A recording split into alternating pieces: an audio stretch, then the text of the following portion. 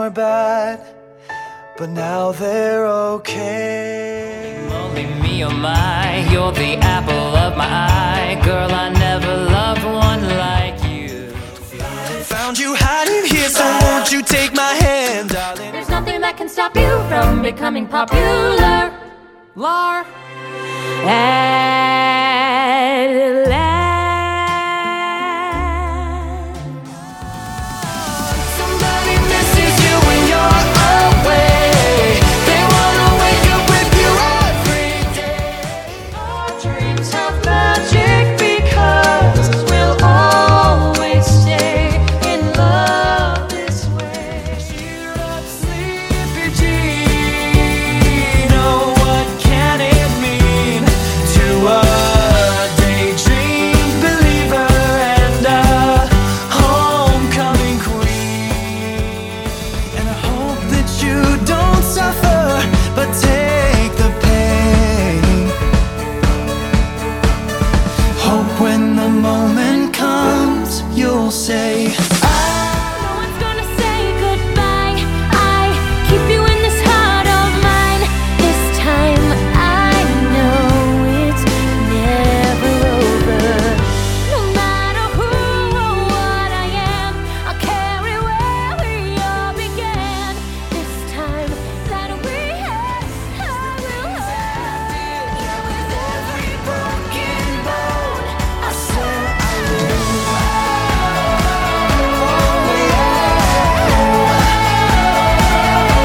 I swear I will.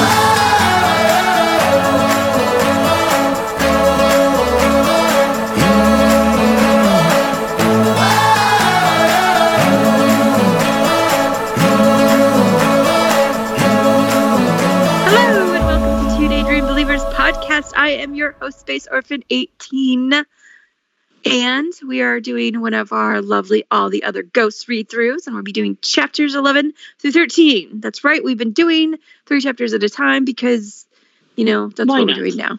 Yeah, Because that's why? exactly. Because why not? Because we can. That's why. Because it's our podcast and we do what we want. That's right, we do. Returning to me as always is the lovely Not That Bae. Not That B. I always say Bae because because you are my Bae. Oh, And you're my babe too. right? But it's actually B, and it's for Not That Bethany. Yep. This is why you introduce yourself and not me. Anyway, Oh, no, it's fine. I'm not that B. On Tumblr, or Bethany. Either one's fine. I'll answer to both. just don't call her Shirley. Nope. Because I am serious. How many people are going to actually get that joke? Anyway. Not that many, probably. All right. We are doing chapters 11 through 13. And the thing that I want to talk about right off the bat is that we're getting into, well, let's do a real quick recap from the last time, that we are now, Kurt and Blaine are a couple and they are a sexual couple. They've They're had out. the sex. They've had the sex. Phantom's going to go crazy because they've had the sex. And they are both out patrolling now, and we're getting a little bit more of the clues and droppings and stuff that there's somebody out there making superheroes, and there is a central plot to this, guys, believe it or not. Yes. But there is. mostly the big thing is that there are a couple now, and fandom itself is beginning to take its shape outside of the Kurt and Blaine-ness of it. Correct. So that's what you missed on All the Other Ghosts. The thing I like that. The thing that really about these next couple chapters and going forward, we get a lot of some more cerebralness. A lot of it starting to get into is the very interesting, meaty part of the story. We can tell, or at least I can tell very much, that Rainjoy is somebody who studied literature, because it reflects in the way she writes, where everything is a metaphor for everything else. Right. There's also it's- lots of foreshadowing done. Lots of foreshadowing Lots done. of foreshadowing. And lots of an analysis and meta within her meta. So chapter 13, oh my God, we'll get into it. But chapter 11, start chapter 11. And we open up with fandom. And I again, the best parts of the story aren't even the curtain blade stuff. It's this, meta commentary on fandom. And fandom is starting to take shape to its own thing. I wrote fandom uploading content that shows that they are indeed a couple, which happened in the previous chapter. And it leads, we're gonna kick up this discussion with a discussion in an RPF. So here we go. Here we go. We're gonna lead with the heavy stuff because that's what she does. But she has a conversation about ethics, the rules, about ethical, the ethics around real people and shipping real people. And okay, so here's the big difference between her universe and her world that she set up and the regular Glee world. The regular Glee world is completely fiction. Kurt and Blaine are fictional characters. They are not real people. All the other ghosts, the fandom is shipping a real life, in their world, real life couple. So the rules just are different. They are.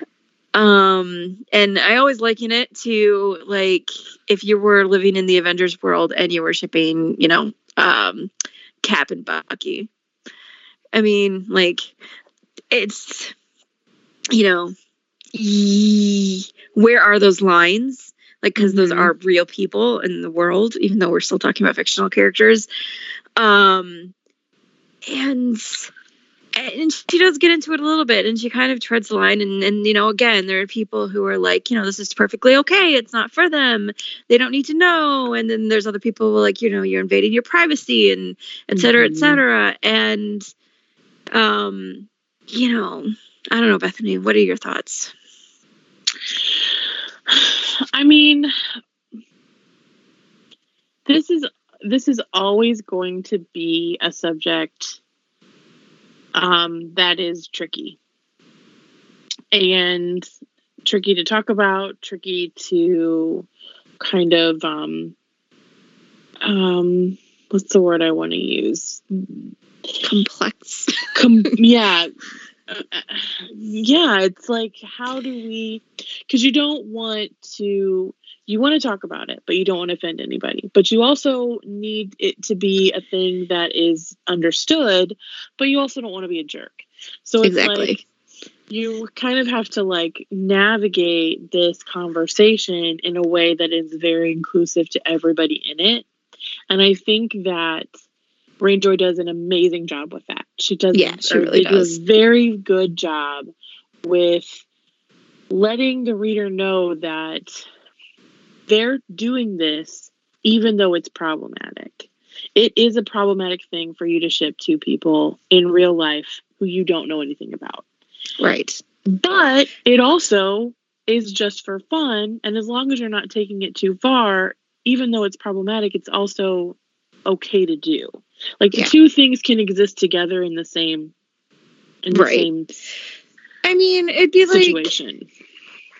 Like, I'm not going to pull on real world examples because I just that takes it a little too far for me. Right. But my thing is, like, if you want to read a piece of fan fiction about, two real people, whoever they may be, maybe it's about me and Bethany. I would understand that. That'd be great. Bethany has a lovely girlfriend.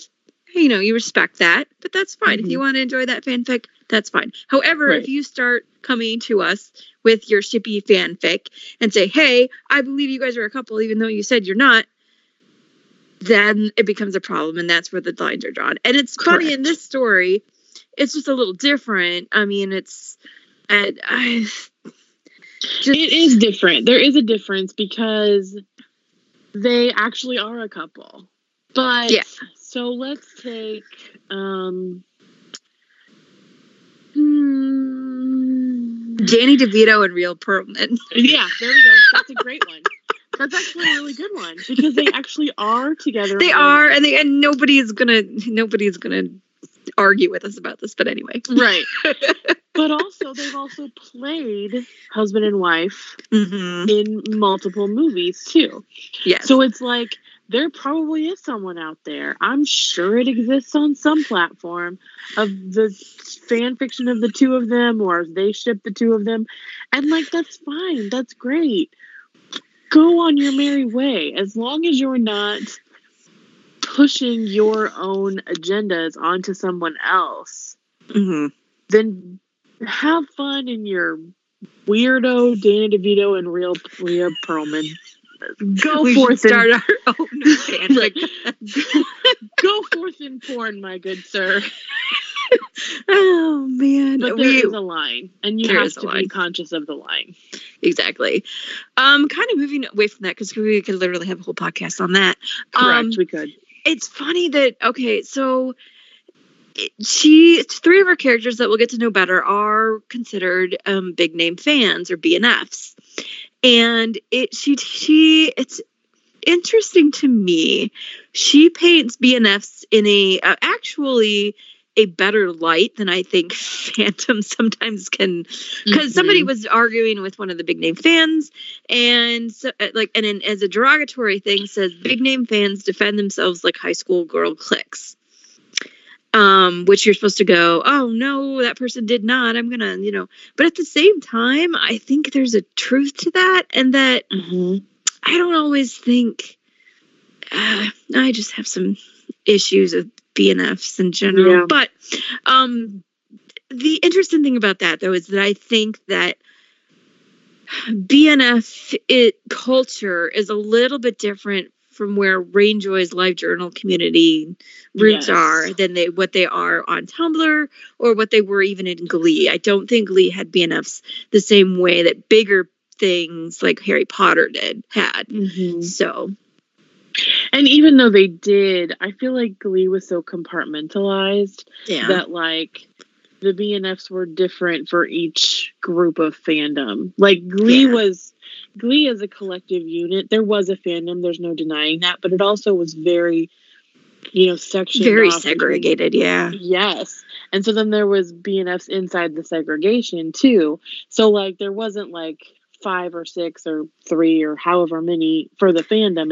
There was like 15 or 20 spread out between all different Right. places. I also don't think they had as much power as a BNF Mhm. fan did in like the Harry Potter stuff. Yeah, I would definitely agree with that as well. I think a lot of the big name fans in Glee either had connections to like the crew or something, or lived in LA or something, or you were a prolific fanfic author.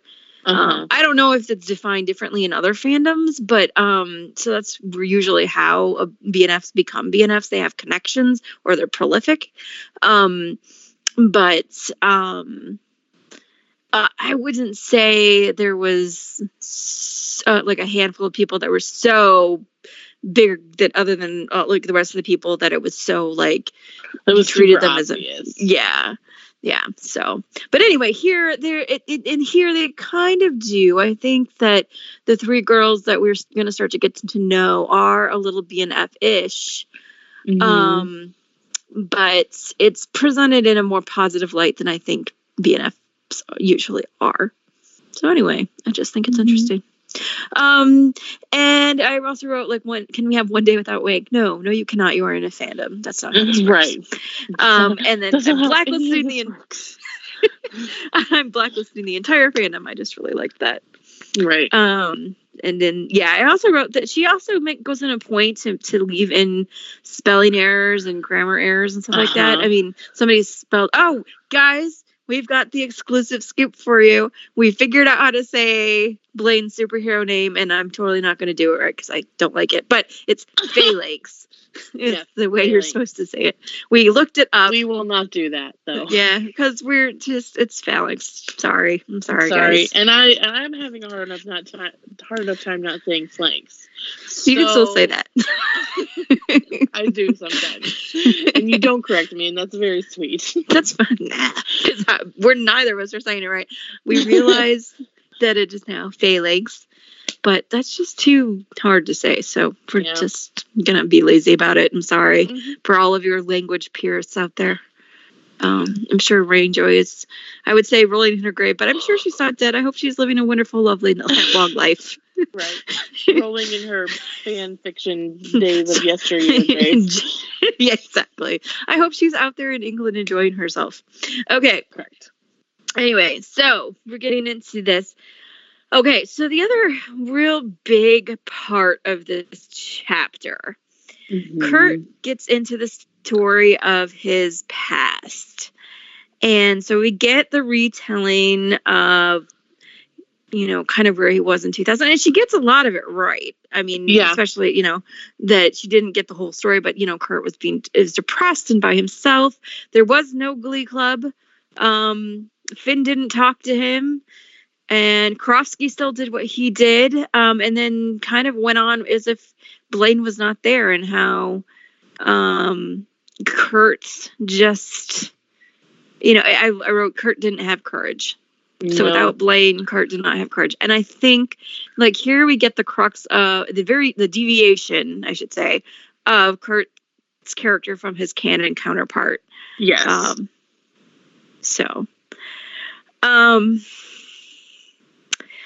And all right, so maybe Bethany, you can shed some light on this, because I had a little bit of a hard time unpackaging this part of it. So he tells this whole story to Blaine, and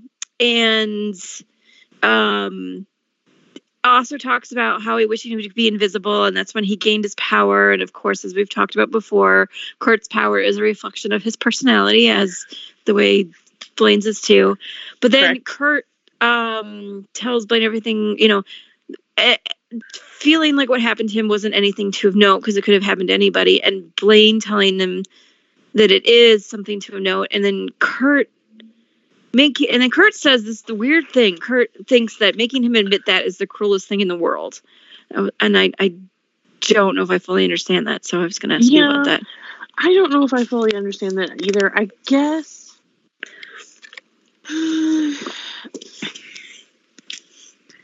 I'm guessing that it's like a weird. Well, the problem. I don't want to say tongue in cheek, because it's not exactly what I mean. But it's like an almost like a that's the meanest thing you've ever said to me. I don't think it is actually true, but it rings with truth. If that makes sense. I kind of took it as Kurt having Blaine make him realize that things that happened to him were important. Mm-hmm. Is what is it's hard for Kurt to have him. It was hard enough for Kurt to tell the story, because he'd never told anybody any of this. I mean, Finn and his dad didn't know any of this stuff. So telling his story is hard enough, but making Blaine kind of making him realize that what happens to him is important feels hard. But at the same time, this is again when it's not published fiction, and you're not really, I don't know if she worked with an editor, but I kind of doubt it. She kind of changes gears a little bit on that stuff, and I'll explain that more when we go forward. So I don't know. I probably should just stop picking out these one lines that. No, I mean, it's okay. It's because it goes on for a while. They have this conversation for a while. I mean, yeah, it's a majority of the chapters. This really conversation. Is.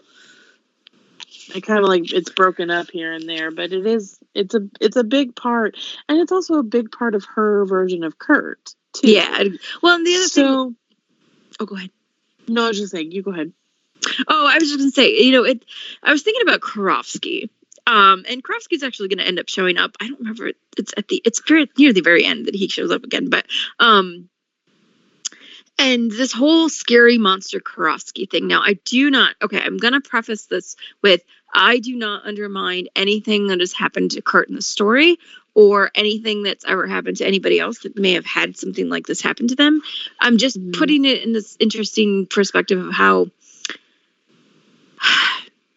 okay, this is going to sound really weird. And if you think that I should cut this out, I will. Okay. Okay. But go ahead. All right. So when I was younger, I would watch like Unsolved Mysteries and stuff like that, and like let's take the Zodiac Killer for example, and he was like this creepy drawn face, and he was scared me as a kid because they like showed his face on that TV show, and he was just creepy, and everything, you know, that haunted me for a long time. Like anytime somebody said Zodiac Killer, I'd be like, oh my god, that creepy guy that sent notes and whatever. Well, as an adult, I watched the movie that was about these killings, and they kind of made him a real person. And then he stopped being, like, he was not that terrifying, like, monster. He was still bad. He was still an evil guy. He was still, like, a horrible person who killed people. I'm not saying that. But he wasn't that scary monster. I feel like okay. So I feel like Karofsky, Rainjoy kind of latches on to the scary monster that Karofsky was in season 2, that before you really kind of saw. And I think canon, especially now that we're past, you know, end of canon, and Karofsky was a totally different person by the end of it. Karofsky is no longer that scary monster for me. And eventually will not be that scary monster for Kurt, even in this story. But she latches very, very hard on to Karofsky being this scary, scary monster, you know, that haunts you. Right. Did any of that make sense? It does. It actually makes perfect sense. And it's so funny because, you know, so personal story here that you can totally cut out if you want to. I hated Karofsky because I had a bully in junior high school that looked exactly like him. Oh, goodness. Like, to the point where, like, when he came on the screen, it freaked me out. Like, the same, like, look, the same way he talks, the same, like, cadences in his voice. Like, this guy made my life a living hell in junior high, to the point where if it had happened now, I would have probably been able to sue for sexual harassment. Oh. And so I hated Karofsky. I hated him. I didn't like, and I did not find any redeeming qualities in him at all because of this, you know, trauma from my past. So like, so I understand, and there's also an element of she needs a villain. She needs something to latch onto to make Kurt the way that he is. Mm-hmm. And also, you know, she's working inside of the season 2 and season 3 arcs. I mean, yeah, obviously Cooper's there, season 3 has happened, but she seems to stop the narrative at season 2. Correct. She really just does not latch onto things and pieces that she's pulled out of season 3 even. Correct. So like, you know, you take all of that and it makes perfect sense to me why he is the way he is. And then you add in my own personal layer of it. And, you know, I got past that once the show. But it took me to season 6 to really get through it. Well, but I also wonder, because you and I are both, and I say older we're not that old, but, you know, but we are older. And I have to wonder if, it kind of makes me wonder how old Rainjoy is now at this point, because a lot of this reads to me as somebody who's younger, and I don't mean like teenager, I mean in their 20s, who you start to understand things like storytelling and methods, but things are a little bit more black and white when you're a little bit younger. And the Zodiac Killer is really, really freaking scary as a concept, and it still is. But when I don't know, it's just like when you get older and you have more experience and you have all of these, like, just things stop becoming so black and white, so scary, so like not scary, and shades of gray. It's kind of funny that I'm even using this phrasing, but it becomes shades of gray, and things that are, you know, stop having that childhood. You I guess with a better understanding of how the world works and why people do what they do and everything like that. And I don't know, it's just interesting. Now I'm doing literary critique more than talking about the actual plot, but, you know. But, I mean, to be fair, sorry, I have to close my window. You know, to what you said, you know, and it's not just about being young. I mean, it is, but it's also about being older and being able to see look at someone who's having a horrible time and think, instead of, oh my God, why are they acting like this? Being able to look like, oh, what happened to them to make them act like this? Right. You know what I Yes. mean? Like, it's, Yeah. and that's what I think, because I feel like so much of the society wants to blame everything on the younger generation. Like, Yeah. it's just the way that we do things. And I don't think that's fair. And No. I'm taking this way farther than it needs to go. But anyway, my Hey, like point I was- didn't already. right. My point is that, you know, I just really think I agree with you in that I think that maybe when Rainjoy wrote this, she was younger. Yes. And it's very much a way of looking at a character without being able to see the why and only seeing the how they're Well, acting and right now. Yes. Yeah. So sorry. No, you're fine. And on top of that, not that she latches on to certain concepts that we'll touch upon more as we go through, that Mhm. she wants to explore, and doing so kind of negates or neglects some other concepts that fully bring that bring about a fully formed, more well-rounded narrative. Look at me being really deep and introspective. And it's not, there's no, so I feel like going forward, it helps me a little bit better, but like, cause I'm like not as judgmental on the text as I was, I don't know, even last week when I was reading this and going, oh my God. So it's to just maybe boil it down or sum it up for some of our listeners who are like, what the hell? Just get back to the plot. Right. Sorry, guys. Sorry, guys. She's going to start to go into some really introspective and meta commentary on her own story. And she's going to get very entrenched in a couple of ideas that kind of stick. And I think I'm just defining the reason as to why she's probably doing this, and why it feels jarring to me, being somebody who wants to look at a full picture or a fuller narrative or et cetera, et cetera, et cetera, when we are just, looking at a piece of fan fiction. Yes. So anyway. But as I want to do, I'm going to defend you / argue with you. That's what we're here for. You know Oh, what yeah, I mean? absolutely. Like, that's what we're doing. Yeah, it's just a conversation. It's an interesting experiment. It's not like I said, it's not a criticism, it's not a judgment, it's not No, of appraisal. course I mean, not. it's okay, this is how we tell stories, and this is interesting. This is Right. why this is what it is.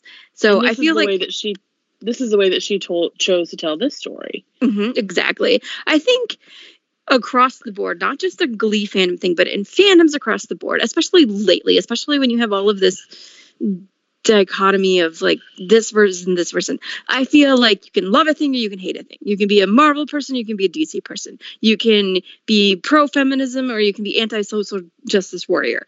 Like there's no middle ground anymore. And you just, with that, you are cutting off these conversations about why, and just these deeper conversations you can have about pieces of literature on no matter what level. I mean, if you want to get introspective about a freaking pop Britney Spears song, you can actually do that. And that's for sure. fine.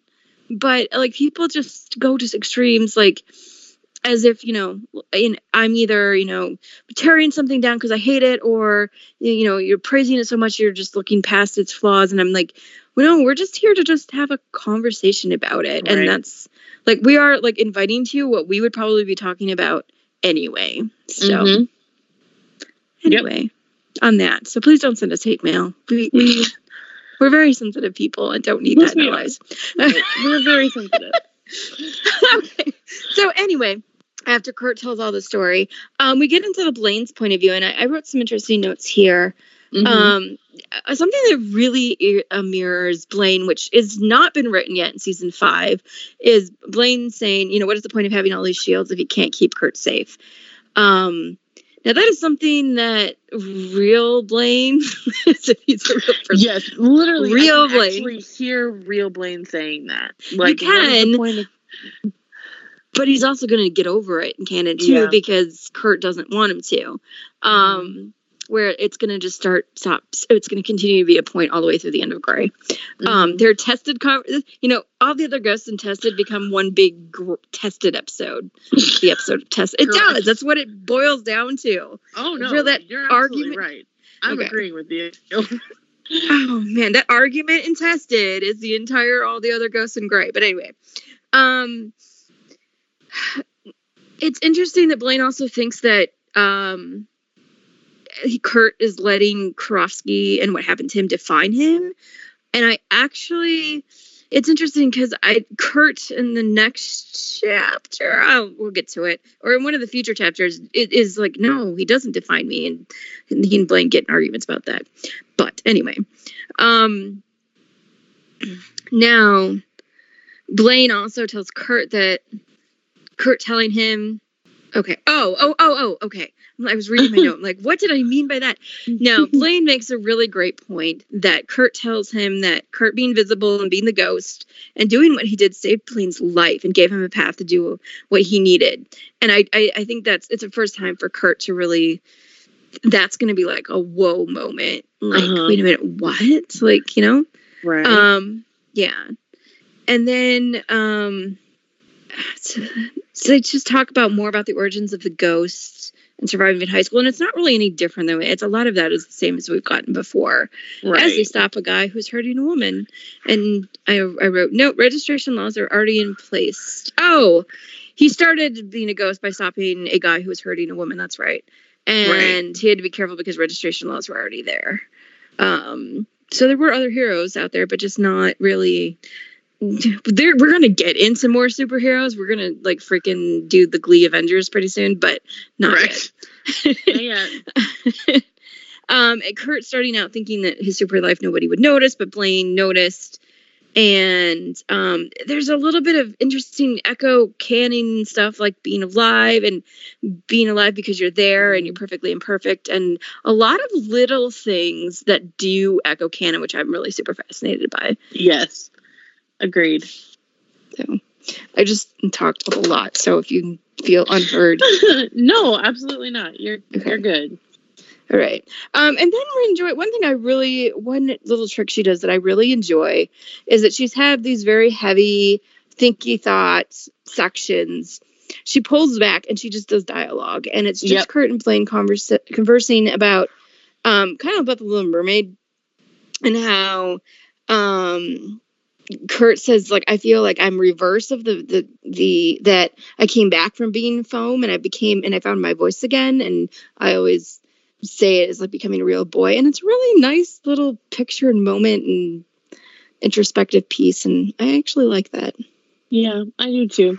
I also really like, I'm jumping ahead a little bit here, the conversation with Rachel. It's one of my favorites. Well, go ahead and talk about it. You can set this one up. Oh, no, I was just saying, like, just, for so much of, I don't know if anybody has listened to me on the Two Daydream Believers podcast about the Glee episodes, but I have a lot of issues with Rachel. I love her, but I get very frustrated with her and infuriated with her because I feel like she's not written very well, and so it gets to this place of her being annoying all the time. And I think that Rainjoy found a way to work that into a really interesting person in Rachel in this story, because she's, as we've talked about before, she's not a character. She's not a main character by any means. But she also is a big person in Kurt's life, and I like that kind of she like bookmarks these heavier things with like him coming home and telling Rachel what's going on. Yeah. And like, Rachel has to get it out of him a little bit, which, but I also kind of feel like Kurt's kind of bursting to tell her what's actually going on with Blaine. Yeah, exactly. Well, and then like there was a lot of the stuff in between the Rachel stuff and the like big conversations. It's just a lot of little like domestic-y things. Mm-hmm. Kurt and Blaine go really fast from being a couple or being these strangers to being a very intimate couple very quickly. And she uses this a little bit to show just kind of like what you can't do in canon. This is the reason for fan fiction. Right. you can show them being like just how they are with each other and how they are in each other's spaces and stuff like that. So Blaine does reiterate that he wants one night off for them each and one night off for them. Yes. So a night to themselves instead of the city. And Kurt's going to have a hard time with that for a while, but eventually it'll be fine. Sunday night. But eventually he does get much better about it. Yeah. And then Cooper sending a text message to invite Kurt back. Yeah, that's always a funny little runner. Yeah. But you're right about Rachel that, as soon as they get over she thinks he's a slut thing. Yes. Like at least Kurt finally tells her here, like Blaine was his first. And she's just like, she goes a complete 180 from Kurt, you're a slut to I want to start planning this big gay wedding. Right. It's just really hilarious. And then so this must be me being older a little bit too. It's an interesting, how do I put this? Okay. Rachel says, you love him, and Kurt says, I'd die for him. Which is a very fanficky romantic thing to say. But it's also not the same thing. And I need people to understand that. Yeah. Not the same thing. Like, you can...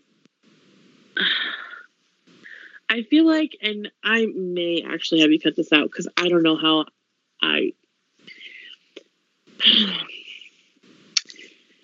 Kurt is... Okay. Dying for someone, however Kurt means it in whatever capacity, is not the same thing as loving them. Yeah. And once you figure that out, and once you kind of like, because I'm not saying that Kurt doesn't love Blaine. I think that right now he still feels very protective of him as a person who's not as experienced as him, but also as a person who can probably take care of himself. But anyway.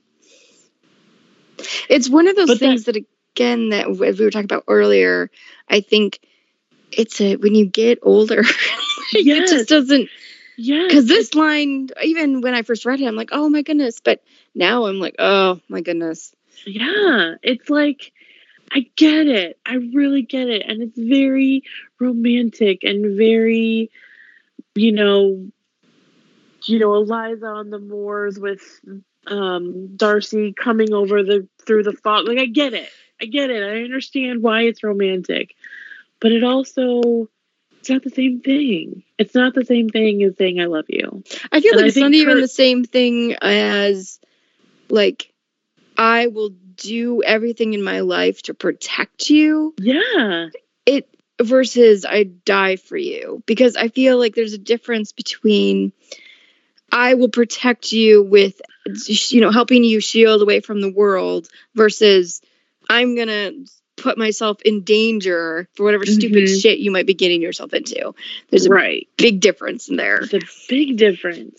And, also, Kurt and Blaine are also very young. That's also something we need to remember. Yeah, absolutely. So, that's not a commentary on Rainjoy. That's commentary on Kurt and Blaine being so freaking young. Which I might even argue younger than their 23 years. I still say she writes them as 18, 19-year-olds, not necessarily 23. Okay. All right. And then, of course, Kurt tells Rachel about Cooper, and it's a, joy fest there. All right. We end this chapter like we began it, and she's going to start doing this a lot more, with more fandomness. And my favorite part of this is I'm an ordained minister and will marry them. Cracks me up. I love that kind of shit. Like any just bizarre crap that you will put on the internet, and I just love that. And we get the first private messages. I believe it's between Ghostly and Draxie.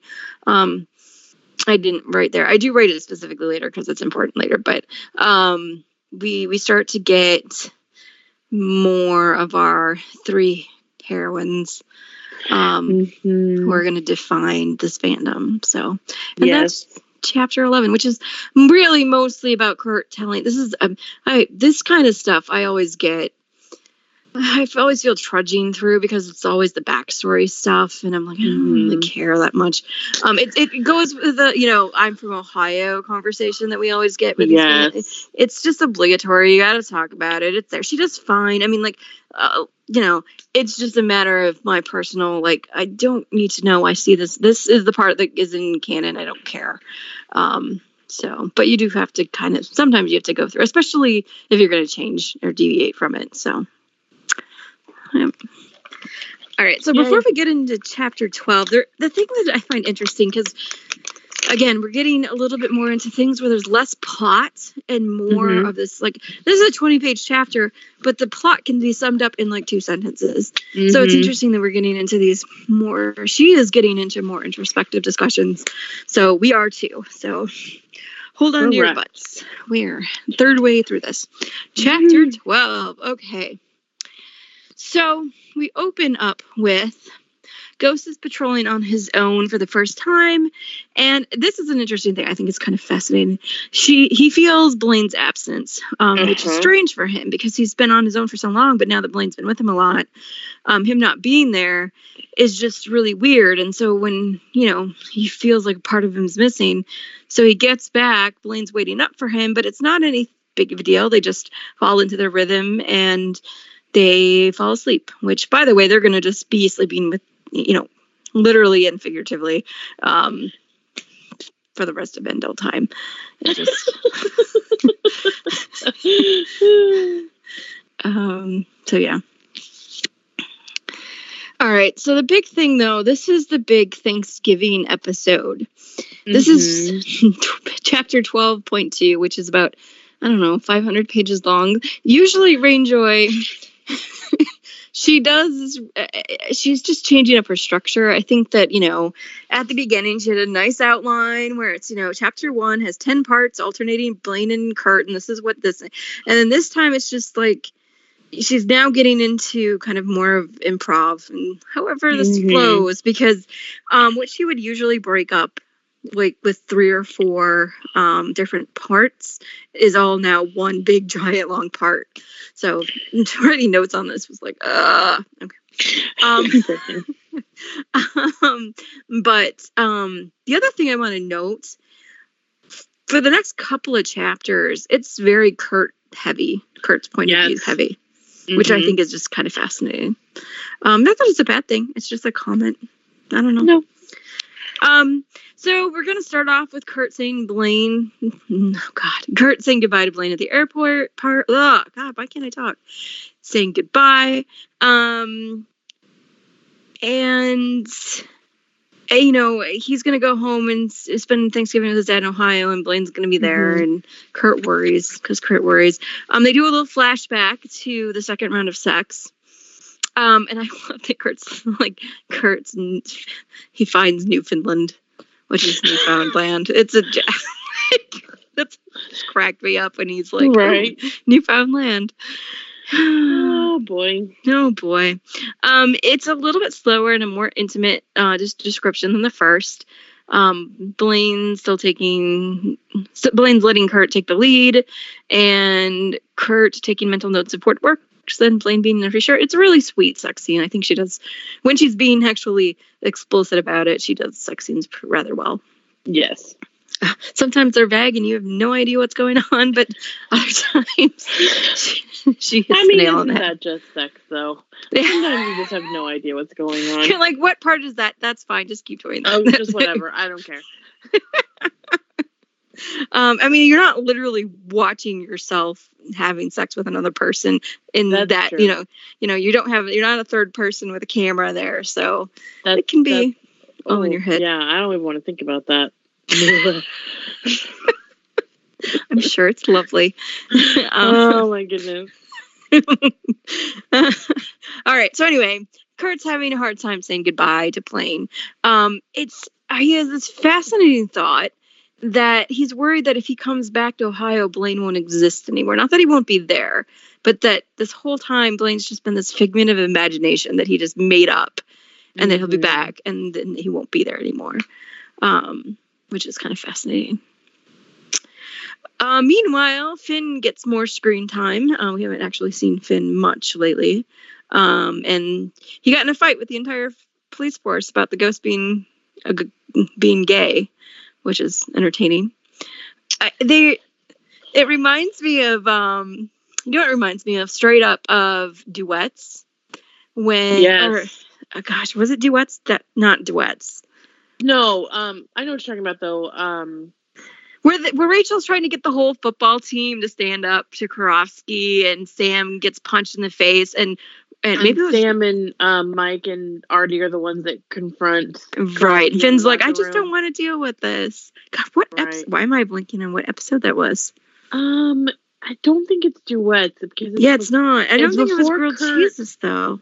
It's not grilled cheeses. It's before Kurt goes to Dalton. Right. There's not very many though, because it's audition, which is definitely not Brittany, which Kurt's barely in. So it's grilled cheeses. I don't think so. So it leaves Duets or Rocky Horror Picture Show, which it's not. So it's got to be Duets. Yeah, I guess it has to be Duets. You guys, I can't believe I'm forgetting this. This is so bad. I'm trying to think of another scene that's in there. I remember where Rachel she convinces the girls to.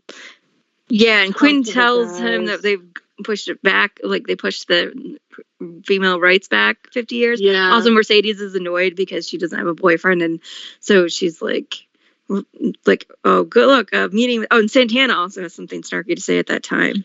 Yeah. And I remember the scenes clearly. I just don't remember what episode. Right. they I don't were remember in. which. I don't And- remember. I remember all of those scenes very clearly, but I can't remember what Maybe else it was going on in the Furt. episode. It's got to be Furt. I think it might be Furt, actually. Yeah, it's got to be Furt because I complained at the time where everybody is trying to like stand up for Kurt, and then Finn is like doesn't want to, and he's really resistant. But then he dances with Kurt, and then everything's magically fine. It's Furt. Right. Yeah, I'm It so is glad Furt. we figured that out. It's Furt. It feels like that a little bit. I feel like she really nails Finn's personality. Actually, I think. It's interesting though. Finn claims that Kurt gets to be a hero most of the time. Other people are allowed to be a hero for him, and it really echoes that. She basically took the plot of Furt and made it into a little argument because Mhm. Kurt's like, I don't want you to do that for me, and Finn's like, well, people can stand up for you. That's fine, and that's kind of Mhm. reiteration of what like Kurt didn't want Sam and Mike and Artie doing anything, and Right. so anyway, I'm glad we figured that out. We did figure it out. Way, Woo. yay, us. And of course, they've had this argument a million times about whether he should be superheroing or not. Because Finn's kind of doesn't really want him to be there. But again, this is early douchebag season 2 Finn. Correct. Also, I think this is where Kurt sort of describes shipping to Finn, and it's just like, Yes. Well, please it's stop. like fandom, and then like you're like, I don't think you really fully understand it, so maybe don't try to explicate it to someone else. Also, Finn It's is not gonna listening- work. Finn listens to Journey. I just got to point it Yeah. out. She got that in there. She really doesn't on the nose address canon very often. So when she No. does, I like to point it out.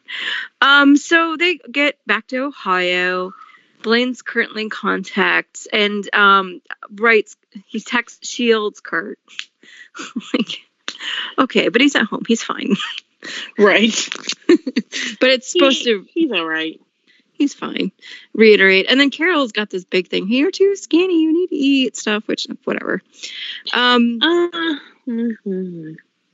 The strangeness of returning home and reflecting after a long time of wait, which is a thing that I think actually hits you more so when you're in college than it is when you get older. Yeah. Because I feel like, you go away and then you come back maybe 2 or 3 years later and it's weird. Because you don't, like, you were attached to your parents' house in your bedroom, and that was your place for 18 years or however. And then you go away and something else becomes your home. Right. And it's no longer that original place. And so everything feels like stuck in the past, and you're not. It's a really interesting It is part of weird, but growing I up. would even argue that it's it kind of fades after the first couple of times you come It home. does. I don't feel. I mean, I go back to my parents' house and I still feel like that place is like that whole neighborhood is stuck in the '90s because it's a small town and it just doesn't change. But Right. I mean, like my room isn't even my room anymore. It's Right. so I mean, don't my have mom stuff doesn't there. even. My mom doesn't even live in the same house that I grew up in. She moved out when I was in college. So, Right. like, I guess maybe I have a different view of it because I don't have a childhood bedroom anymore. Well, and I never really did because I moved around too much to have a childhood bedroom. But I mean, and you get that. I had a friend of mine who, her parents lived in the same place, all the time we were growing up. And even after her older sister left, she graduated in 1998, up until the time they moved and retired, which was maybe 2 or 3 years ago. That room was left. I mean, I don't know why the older sister never just took her crap with her, but like you walked in there and it was like her senior year of 1998. Like there's a senior photo and all the little 1998 things everywhere and high school photos. Have you ever seen the movie The Family Stone? I have not. Well, I wrote I'm totally going to shamelessly plug my own fic. Go read it. You should. Like, I've never done that. It basically it was what's it called when we do it around the holidays? The Advent. I wrote an Advent. It's a Christmas movie, and I wrote it about Kurt and Blaine's family, and their children are coming back. And in that, the reason I bring this up is because in that movie, their bedrooms are exactly the way they left them. And I just could never I'm like, who does that? Like, who doesn't turn their childhood bedrooms, their parents doesn't turn their bedrooms into something else? Yeah, like a guest room, if nothing else. Right. Yeah.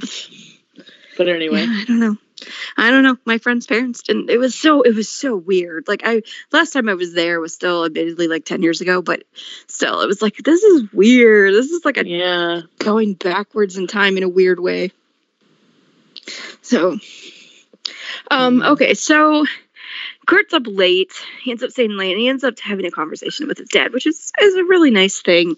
It's a little obligatory, but it's, he talks about meeting Blaine, and the first person, the first guy that Blaine, is worth meeting and talking about and bringing him home frequently. And, they call back to Bert having learned about the superhero because again, there's so many this whole section is like Inception because it's all one big section. It's flashbacks within flashbacks and what's real and what's present. You got to pay attention to it. But we find out that Bert learned through the superheroing through the news and called Kurt on it. Of course, Kurt's not gonna, Kurt can't lie to his dad. No. Then okay, so. We do get a flashback. It's going to be my issue point. Because we got the Karofsky stuff. Karofsky stuff was hard enough. But then we get a flashback to the time where he gets drunk when he's with a guy. And the guy, and this is a little bit vaguer, but later on it's going to basically say that the guy kind of forced himself and almost tried to rape him. And Rachel had mace, which is a little bit of a funny moment. Rachel has mace, but it's going to be a thing. Why does Curtin? It feels like later on in fandom, it got to be a thing where it was like, why does everything bad have to happen to Kurt? Like, why do they have to keep? And I feel like that's just an act. I'm like, really? Did she really? You already had the stuff with Karofsky. I don't understand why we need to give him this too. But I will get more into it when the story gets more into it. Okay. So, unless you had something to say, I mean, you can. I mean, I just devil's advocate. I think she's just trying to add layers of why Kurt is the way he is, why he's so protective of domestic violence victims and women being taken advantage of. I think that was her intent, is to add another layer onto that of why he can identify with it. But I don't definitely agree. It gets to the point where you're like, why do bad things have to always happen? Well, I also feel like you can be an advocate for, women's rights and making sure Of women's are course, safe without having to have all of this happen to you. I mean, it just, Right. but there's going to be a lot of Kurt as a victim issues within Kurt and Blaine narrative, which gets more so in chapter 14, which we are not doing tonight. But Right. we'll No, save I that totally for- understand what you mean. And it's like, you don't need this if you're going to do that. And if you're going to Yeah. do this, then you don't need that. I totally understand what you're saying. Yeah. Here I wrote Kurt trying to piece together why his personal life is so hard when superheroing is easy. And so Kurt's kind of, because Ghost, he tries harder to be a person, that Kurt just kind of lets the bad things happen to him. And that whole idea is like, it's like Rainjoy got this idea in her head about that juxtaposition, and she's just gonna like exploit it until I'm like, okay. So anyway, let's put that on the back burner. Kurt has, Kurt feels Blaine that he's someone that he's proud of and someone that he calls his safe space. And there's a lot of really positive stuff that, someday he wants to show off Blaine to his dad. And, Bert, even though he's having a hard time because he's a parent, and that's always going to be hard, especially if your kid's out almost dying every night, then he's proud of Kurt. And the Bert Kurt part of this, I think, is very sweet and nicely done. And the two of them get each other. She really nailed the dynamic between the two of them very well. So I agree. I mean, I'm always a sucker for Bert and Kurt scenes, especially when they're written or directed very well. And these are written very well. Mm-hmm. And the whole point is it's Thanksgiving, and you reflect on what you're thankful for. And Kurt's thankful for the first time of having people that he loves in his life. So that he can depend on and rely on, because it's always only been his dad, and now he's finding more people. Mm-hmm. At the end of the night, he just wants to make sure Blaine is on. I think this is a neat little piece of thing that she does, because it's Kurt's end of the night, and Kurt, I believe, texts Blaine, "Hey, are you okay?" And he's like, "Yep, I'm fine." And then we go back in time and we get Blaine the little bit of time that Blaine was by himself, and Blaine is on his own for the first time, and he's nervous about it because it's the first time where he's on his own. He's got a different power set. He can't just go intangible. He can't just haunt somebody. He's got to figure it out for himself.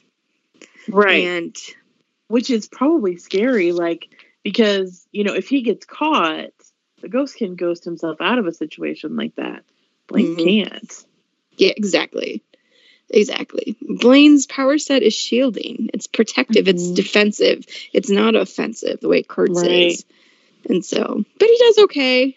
No, he does. He does really good. Then we get the return of Iron Man. No, I'm kidding. Iborg. Iborg. This is so hilarious. I just did not really appreciate the amount of, call it Avengers, call it Justice League, whatever you want to call it. Iborg comes back. I think Artie is smart enough to know that sometimes you just need to deal with the communicator of the two of them, and not sometimes you have to go to the translator. You're just not going to, and he basically says, "Hey, here's my card." He reminds Blaine that the world is bigger than New York and there's more than muggings going on, and he could be, I love it, there's a team forming that could be bigger than all of them. And Blaine was actually interested. Yeah, he definitely is. Yeah, he's not going to do anything out of Kurt's comfort level. And Artie's kind of a little bitch and just does some nasty things, which puts Blaine on the defense. So, because you can tell that Artie is kind of just the messenger here. And he's like, look, I mean, it's going to be pretty evident that he doesn't really want to like he's being told to go see if we can recruit these other superheroes.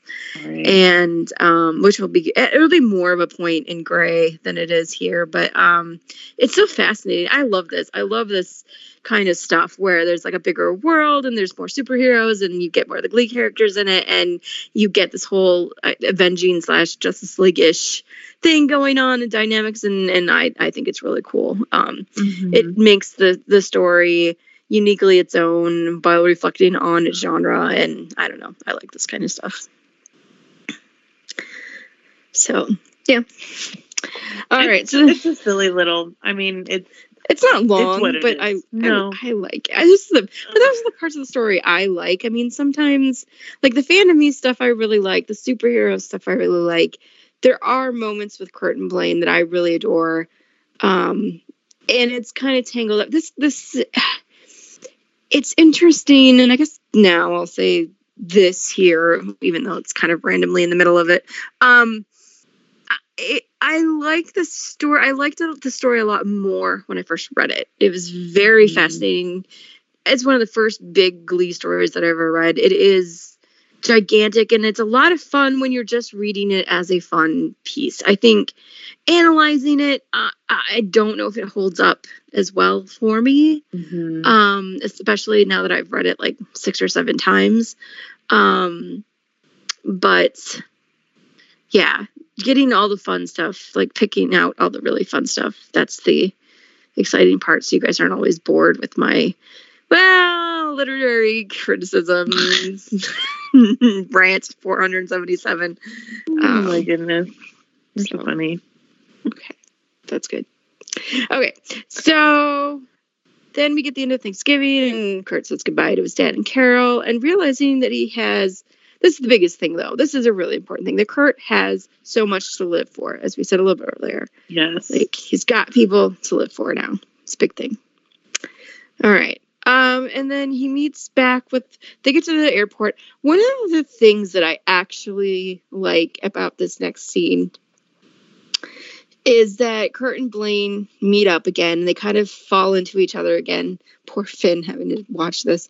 And Kurt being like, he like reaches out, he's like, this is the one I have sex with. I just like that moment. Every time I get to it, it makes me laugh. But I like that. I just like Kurt is like the recognition of Blaine being comfortable in home. And again, it's one of those, the agony of need. They need to get home and have sex right this second. It cracks me up. I love fan fiction for this reason. Because really, I mean, I get it, but at the same time, they literally just ditch Finn and go have sex. Right. And I'm like, bye, we're going to go have sex now, bye. It's more explicit, more needy, sexy caveman Blaine. It's a sex scene. I don't know what to say about that. But Kurt does note that he has 2 homes now. Yes. Okay. All right. And then we get the end. We don't really have very much fandom stuff, but here, fandom speculation. Have they been home, fighting, holidays, family? We don't really ever know, do we? We don't. No. That's the thing about, if you are going to be following real people, you don't actually know what's going on. Right. You can speculate, you can fan fiction, but you don't actually know. Nope. And that's the point. That's the point. Then we get Ghostly and Draxie messaging each other. And Ghostly is our, fandom bitch. And I say that in a good way. I mean, just like she's I'm going to take you all down with my nasty words and bring you guys down. That's her shtick. Draxie is the person that writes a lot of smut. She's the prolific fanfic author. Of smut, but she's also a really nice person. And then they worry about black bindings. Anyway, Ghostly and Draxie are messaging over black bindings because she hasn't been around, and they're worried about her. And I'm pretty sure, and this isn't great, that Ghostly and black bindings end up dating because Draxie has a fiance. But so it starts that, even though that's not really becoming a thing until Gray. So. That's chapter 12. All right, that's chapter 12. 1 more to go. One How are you doing? to go. 1 to go. I'm good. Okay, just tell me if I'm talking too much, because sometimes I'm like overpowering the conversation. Not. I know, but I'll tell you. Okay. So we get chapter 13. There's not a whole lot going on. Wow. Because the majority of this is commentary about commentary of fan fiction. But we'll get to it. Okay. First of all, it's now it's winterish, post Thanksgiving, it's snowing, and you know what you do when you get snow? You use an umbrella. No, I don't know. It just cracks me. I'm guessing like in England it's like sleet snow, so maybe that's why she has an umbrella. But this cracks as somebody who just like always is in snow because I live in the freaking tundra. Not really. I'm not all the way up in Canada, but it's like close. You are very close. I'm very close to Canada. That it snows like 8 months out of the year here. God, not really. It is closer to 6. But I just would never used an umbrella for snow. But so I it can just see makes me people laugh. in New York doing it. I really can. I can see people in London doing it. That makes more sense to me. Anyway, none of that is the point. The point is that they're discussing Christmas and that they're not sure what to do about it because Kurt's like, well, I have to be here, and Blaine wanting Christmas together. They also mention we get a little bit of Blaine's backstory here because first of all, we get that he's Filipino, which is thank you, Rainjoy, for doing that. Right. And just Kurt has an interesting thought about hold on, sorry. Wanting to love Blaine so hard that he never feels unloved again. And that is an interesting part of Blaine's character he's so like his parents are neglectful almost that he always feels like he has to prove to be worthy of love, and Kurt does pick up on that, which is very Blaine and very the people who love the hardest usually need the most love. Yep. All right, so we get the first of 2 big set pieces of this chapter. The first one is this big action sequence with stopping a Mata family warehouse delivery thing. Excuse me. We meet a new superhero who's super villain-ish, who is Sam. Even though it doesn't say Sam, you kind of guess by the clues, and he comes back. And Sam moves very fast.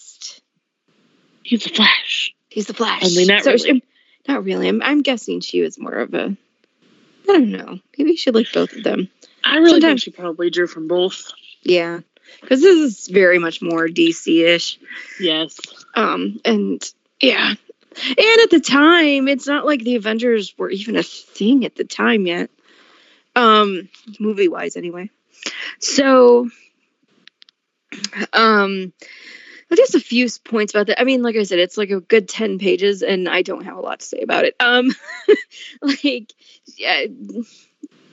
Kurt's upset at Sam because he says you can do all of that and you sell your body to crime. Fascinating. It shows that she did also watch a little bit of season 3 because Blaine makes that remark about selling herself. Also bringing up the main plot point that somebody is making superheroes again because he was not born with this. He chose to have this happen to him because he needed to provide for his family. So there you go. This is so ridiculous.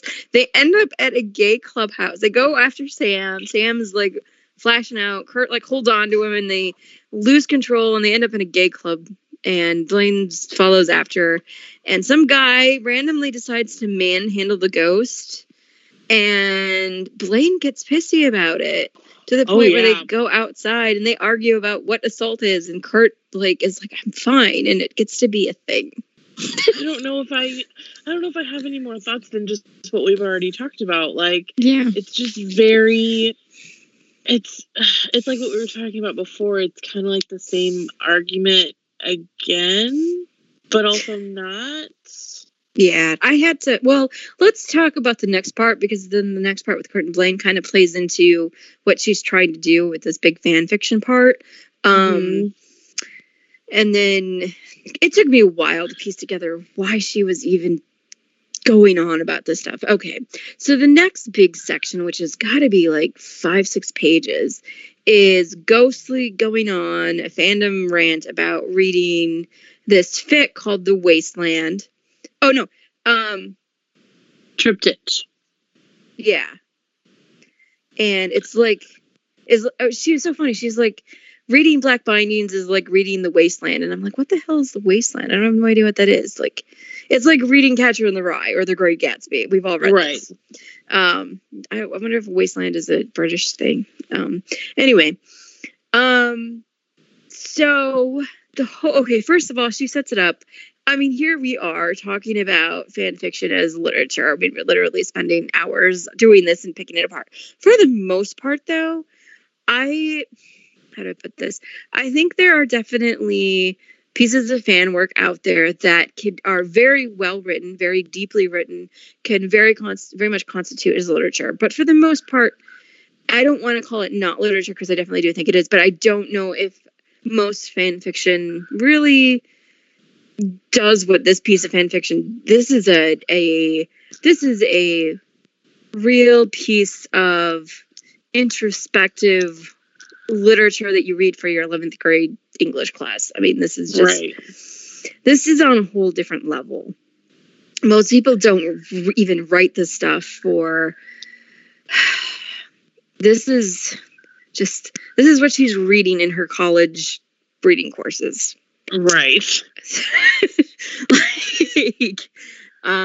Okay, so because this is kind of like writing this. It's not so much a story; it is it's a metaphor. So this whole story is about the ghost, and the ghost is being taken care of by 3 women. They are the maiden, the mother, and the crone. They're a young woman, a mother, a middle-aged woman, and a crone who's not really old, but in the context of the story, being in your 40s is apparently old. Apparently. Yeah. And these women see the ghost as 3 different people. One, the maiden finds him as a knight in shining armor, like the guy to rescue her. This, wonderful, youthful thing. The mother sees the ghost as a child and wants to protect him and care for him. And the crone sees him as a reflection of a youth that is no longer there. Right. And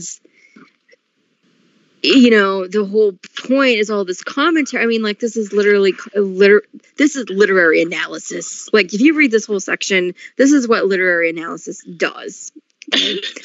For this piece of fan fiction that doesn't actually exist. And it's kind of funny before I get into the point of it, I think it's hilarious that a lot of times when you get into this deep kind of analysis, that now that I've been doing this kind of stuff for years and years now, sometimes the analysis and introspection on it becomes deeper than the thing that originally was. Like, I just don't think stories, even your most profound and introspective stories, ever are as intentional or not, clever or deep or introspective as we make them out to be. Yeah. Anyway, the point of this whole thing is that these 3 women see the ghost, not even Kurt, but the ghost, as these 3 different things. And the point of this long, kind of almost run-on literary analysis that Rainjoy is trying to make is that people don't ever see the ghost or Kurt as one person, but these fragmented things. And as she mentioned way back in a couple other chapters, that, Finn sees him one way, and Blaine sees him one way, and Bert sees him one day, and Rachel, and we all are, we all are subject to that people see us in the context of their own, experiences and lives, that we are all these other people, but we all are a whole person. And Kurt, what we're going to get in the next section is Kurt's up thinking is that he is struggling with Blaine seeing him as a victim again, because he's gone past that, because he's become a whole boy. He doesn't want, because there was the ghost who is the superhero, and Kurt that was the scared like victim. And Mhm. whatever a third part you want to be to match up with her literary analysis. And he doesn't want to be that role. He wants to be Right. himself, which is a whole thing. And he's having a hard time because Blaine won't let him out of this particular role. And he's gone far past that. And even now Kurt is like, Blaine, I like this part of it, though. I like that Blaine was a reflection, a way for himself to see that a person wasn't whole, and that he wasn't able to, that he was fractured in multiple ways. But now he's come together again, and he is healed. And but Blaine still sees him as this fragmented, and this particular fragment, and he's having a hard time with that. Mhm.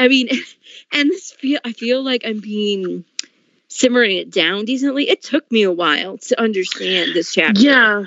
I mean, Like- I still don't understand it. I mean, that you listening to that, you talk about it, is the best I've understood it since I started reading this. And I haven't read it as many times as you have, but Yeah. like, Well, like I said, it's. Oh, go ahead. Sorry. oh no, I was just gonna say, like, and I went to college. I read Oh, yeah. intersectionally. You know what I mean? Like, but it's very, I mean, we've talked before on and off the podcast about how Rain Joy is definitely she studies literature. She has to, because if she doesn't, like, she's so scholarly in her writing. Mm.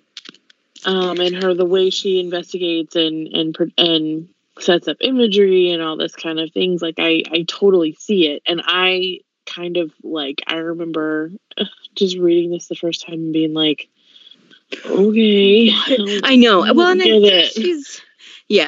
because I did too. I'm like, and this is one of those times when, like, I feel like coming to the section when you get to this is not a fun part of the story to read, and you can Right. almost, this is, dare I say, this is Rain Joy indulging a little bit in her own, God, I don't want to say cleverness. I'm not trying to be judgmental with what she's doing, because I get it. But I think I understand what you mean. It's not even like it's not even an indulgence. It's like, when you're good at something, you want to show that express you're good it. at it. Yeah. Express it. Yeah. And it's she's an good. I mean, I expression think this is, while I find it boring in the context of the fan fiction, this is one of the best pieces of her writing in the entire story, Mhm. because she's able to take something that it doesn't even exist, a fictional piece of literature, a fictional, like, again, this is Inception stuff, this fic within a fic that doesn't exist, and do literary analysis, and not making a very academic and intelligent discussion on this particular fanfic, and relate it to the allegory of what Kurt is actually going through. That it's a really long-winded way of saying that Kurt felt for so long like these separate people, that now that he feels whole again, now that the ghost and Kurt are no longer these separate entities, that he gets frustrated when people still view him as that, and Blaine still does, because he got so upset about This guy in the club. So that is why it's not the easiest thing. Like I said, I had to sit down with this and like reread it like 3 times. There's another thing, I'll have to reread 14, because there's a piece of 14 I'm like, I was so tired. I'm like, you can see my notes. It says, I don't know what the hell this is. I'm just going to reread it later. I don't know. Right. But this is like, we're getting past the basic plot parts of the story, and she's getting into this big, huge metaphor. And so instead of telling your story, I do feel like there needs to be a balance in I don't want to say good literature, because I don't think this is bad, but like, I think there is a balance, because I think when you take your audience too far out and you become too meta with your story, then it loses itself. Almost like, let's talk about season 6 of Glee. Like, there are times when that goes so far meta that it's kind of lost its story, and it becomes more also about, like, oh no, go ahead. Yeah, that's kind of it. And just that she is now commenting on her story by doing this commentary. So instead of telling the story, she is being meta about it. Right. Which, I don't know. I guess because part of me is like, well, that's not altogether a bad thing or a No, thing it's that doesn't part. It work. does fit the fan fiction conversation, the fandom conversation that is a real thing. And Right. this is a piece of fan fiction, so I can't fault it for that, for being doing exactly what a fandom thing would do. Right, and she works it in interestingly. I mean, it's a post on whatever platform they're using, Mhm. and it's tying together these two things. So it's done interestingly, and in I don't want to say interesting again, but it's you know what I I know mean. what Like you mean. it's not a. Even though it took me a while to really get it, I don't think I would call it boring either. It's just I agree that it almost takes the reader too far out. Right. It goes almost too far the other way. Mhm. I think that if you're trying to write a piece of fiction, straight up just entertainment, like I can see a lot of people, they probably come to this part and they skip it. It's not about Mhm. sex. It's not even about the inner thoughts of Kurt and Blaine. You know, we as a fandom, and I don't know how much he gets into this, but like we as a fandom, we read fan fiction because we want to be entertained with these characters that we like so much, and we talk about various tropes that come up. We just want a lot of the fan fiction is about escapism and not necessarily about higher meanings. I mean, why do you think Mhm. smut is the number one thing that's written and read on the internet? You go to any pairing and hit like any character and go on AO3, get any character, click the top one. The top one is going to be a piece of smut. The most hits, most kodos, most comments, it's going to be a piece of smut with a pairing. Hands down. You're into, Right. I'm guessing this Black Binding thing is not the most read thing. Here, she kind of claims that it's supposed to be, but I really doubt that. Just because people on the internet and our fandom stuff, we're kind of indulging ourselves to this, and that's fine. But we like the easy stuff. We don't necessarily want to do the hard work that a piece of straight up academic literature would make us do. There are places for both, and that's fine. I'm not trying, like I said, I'm not being judgmental in any way. I'm just saying she frames it as Ghostly being really upset that people have not read this the same way she has, and that I don't necessarily think is fair. No. Because I think if you want to just read and enjoy your smut, go for it. I don't feel like reading or writing fan fiction should feel heavy and burdensome. Like if you really like writing in that high academic like stuff, that's fine. But I don't feel like you should be chastised if you don't read that in a, if you like James Patterson, read James Patterson. If you like Stephen King, read whatever, just whatever. So, but yeah, that's the whole point again of the chapter 13 is really to be an allegory for the way Kurt's feeling and how Blaine is reacting to him. Right. So, and you were mentioning you don't necessarily you said something about you didn't necessarily find it boring. It's just a lot of work to untangle and unpack. Yeah. I mean, and I agree with you too that like, you can't, and sometimes I get kind of like, because sometimes I feel like, and you can totally cut this out if you want to, it won't hurt my feelings. I feel like sometimes Rainjoy uses her own voice to say, and like uses the fandom girls as her own voice. Yeah. And sometimes I'm like, well, what is that? You know what I mean? Like, I feel like I read too much into that maybe sometimes.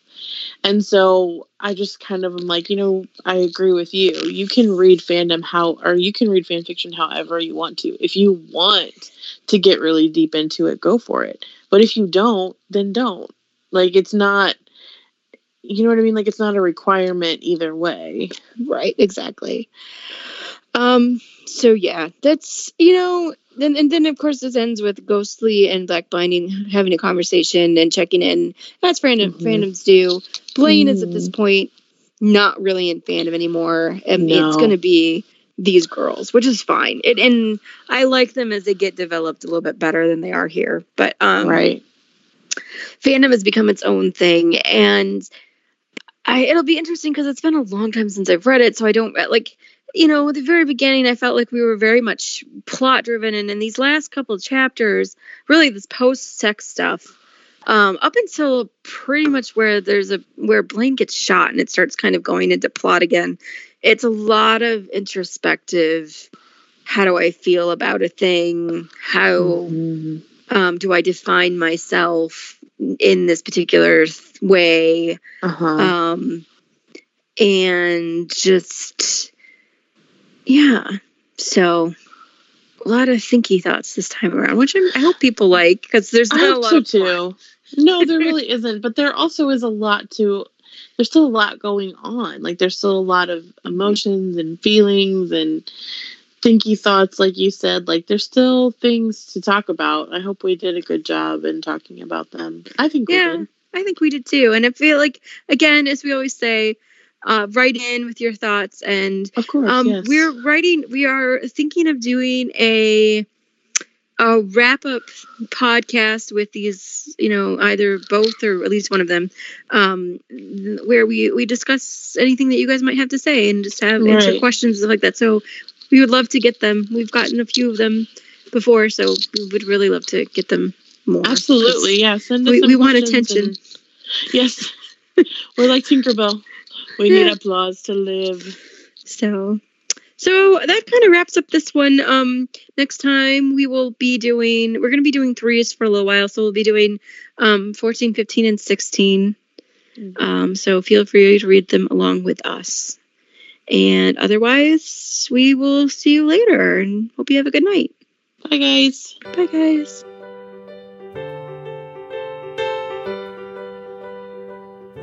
But it's too late, baby, now it's too late.